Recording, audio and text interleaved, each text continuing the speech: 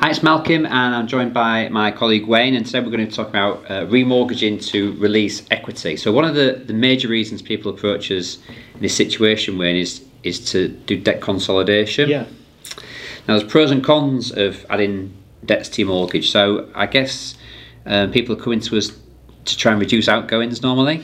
Exactly, yeah. People have maybe run up higher credit card bills than they maybe would have liked, or have got a number of different other credit commitments, personal loans, that sort of thing, and are looking at putting them into the mortgage in order to reduce the outgoings.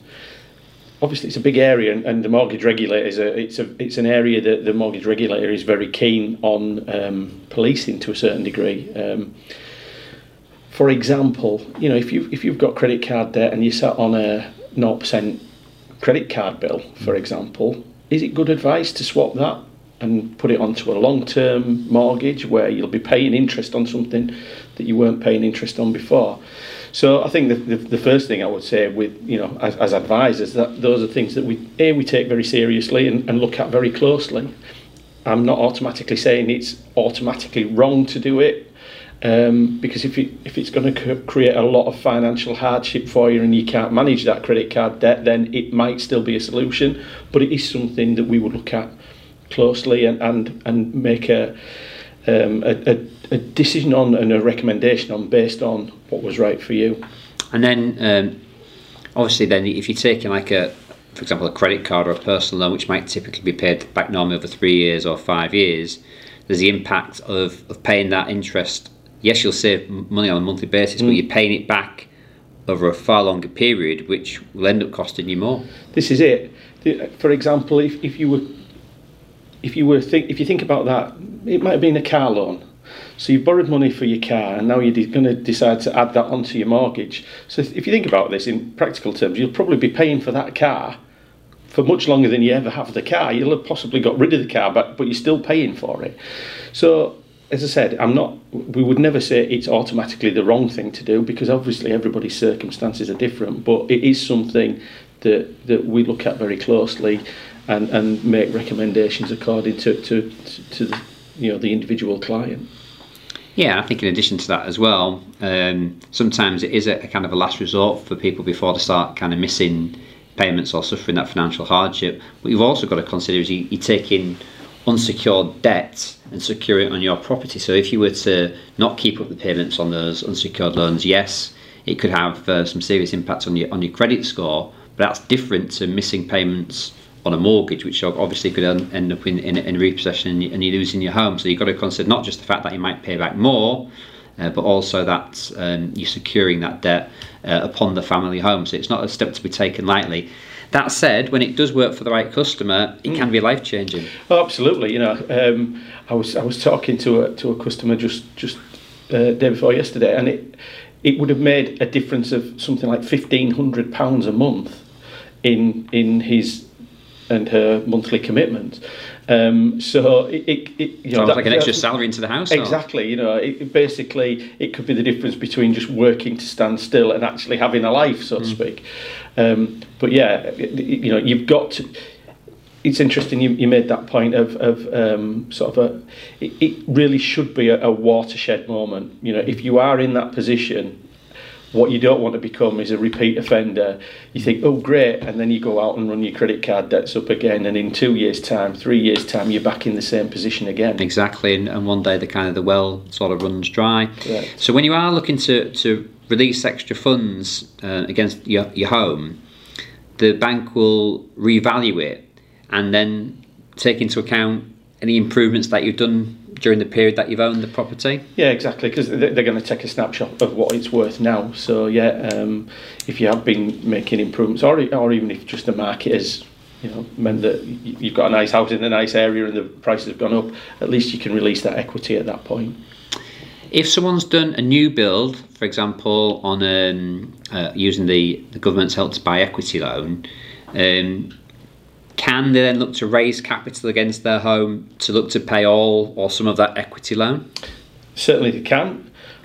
Obviously, it depends how much the value of their house has gone up.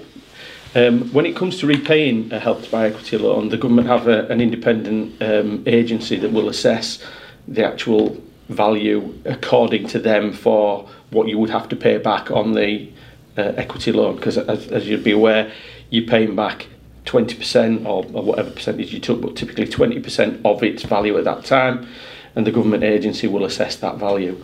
And then as long as your mortgage lender agrees that your house is worth more than that and there's enough equity in there for you to be able to do it within their rules and regulations as to maximum loans to value and stuff like that, then yeah, you can very definitely do it. Okay.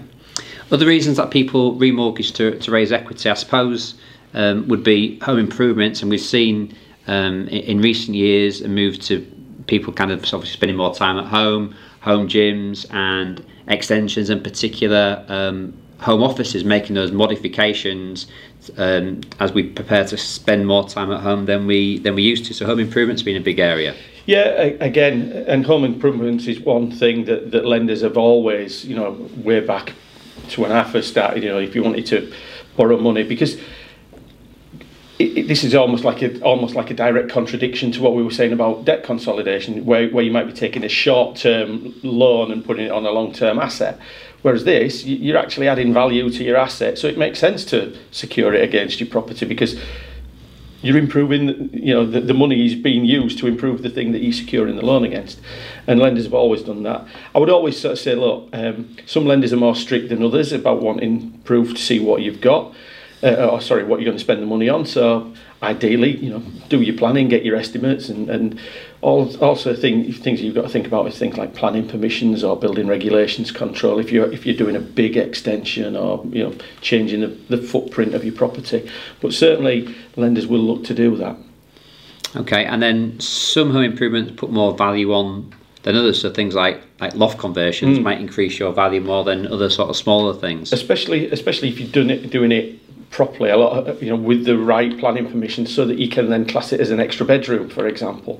Now there are rules around that, and I'm not going to pretend to be a planning officer to tell you what those rules are, but if that adds an extra bedroom, then you can market your house as a 4-bed instead of a 3.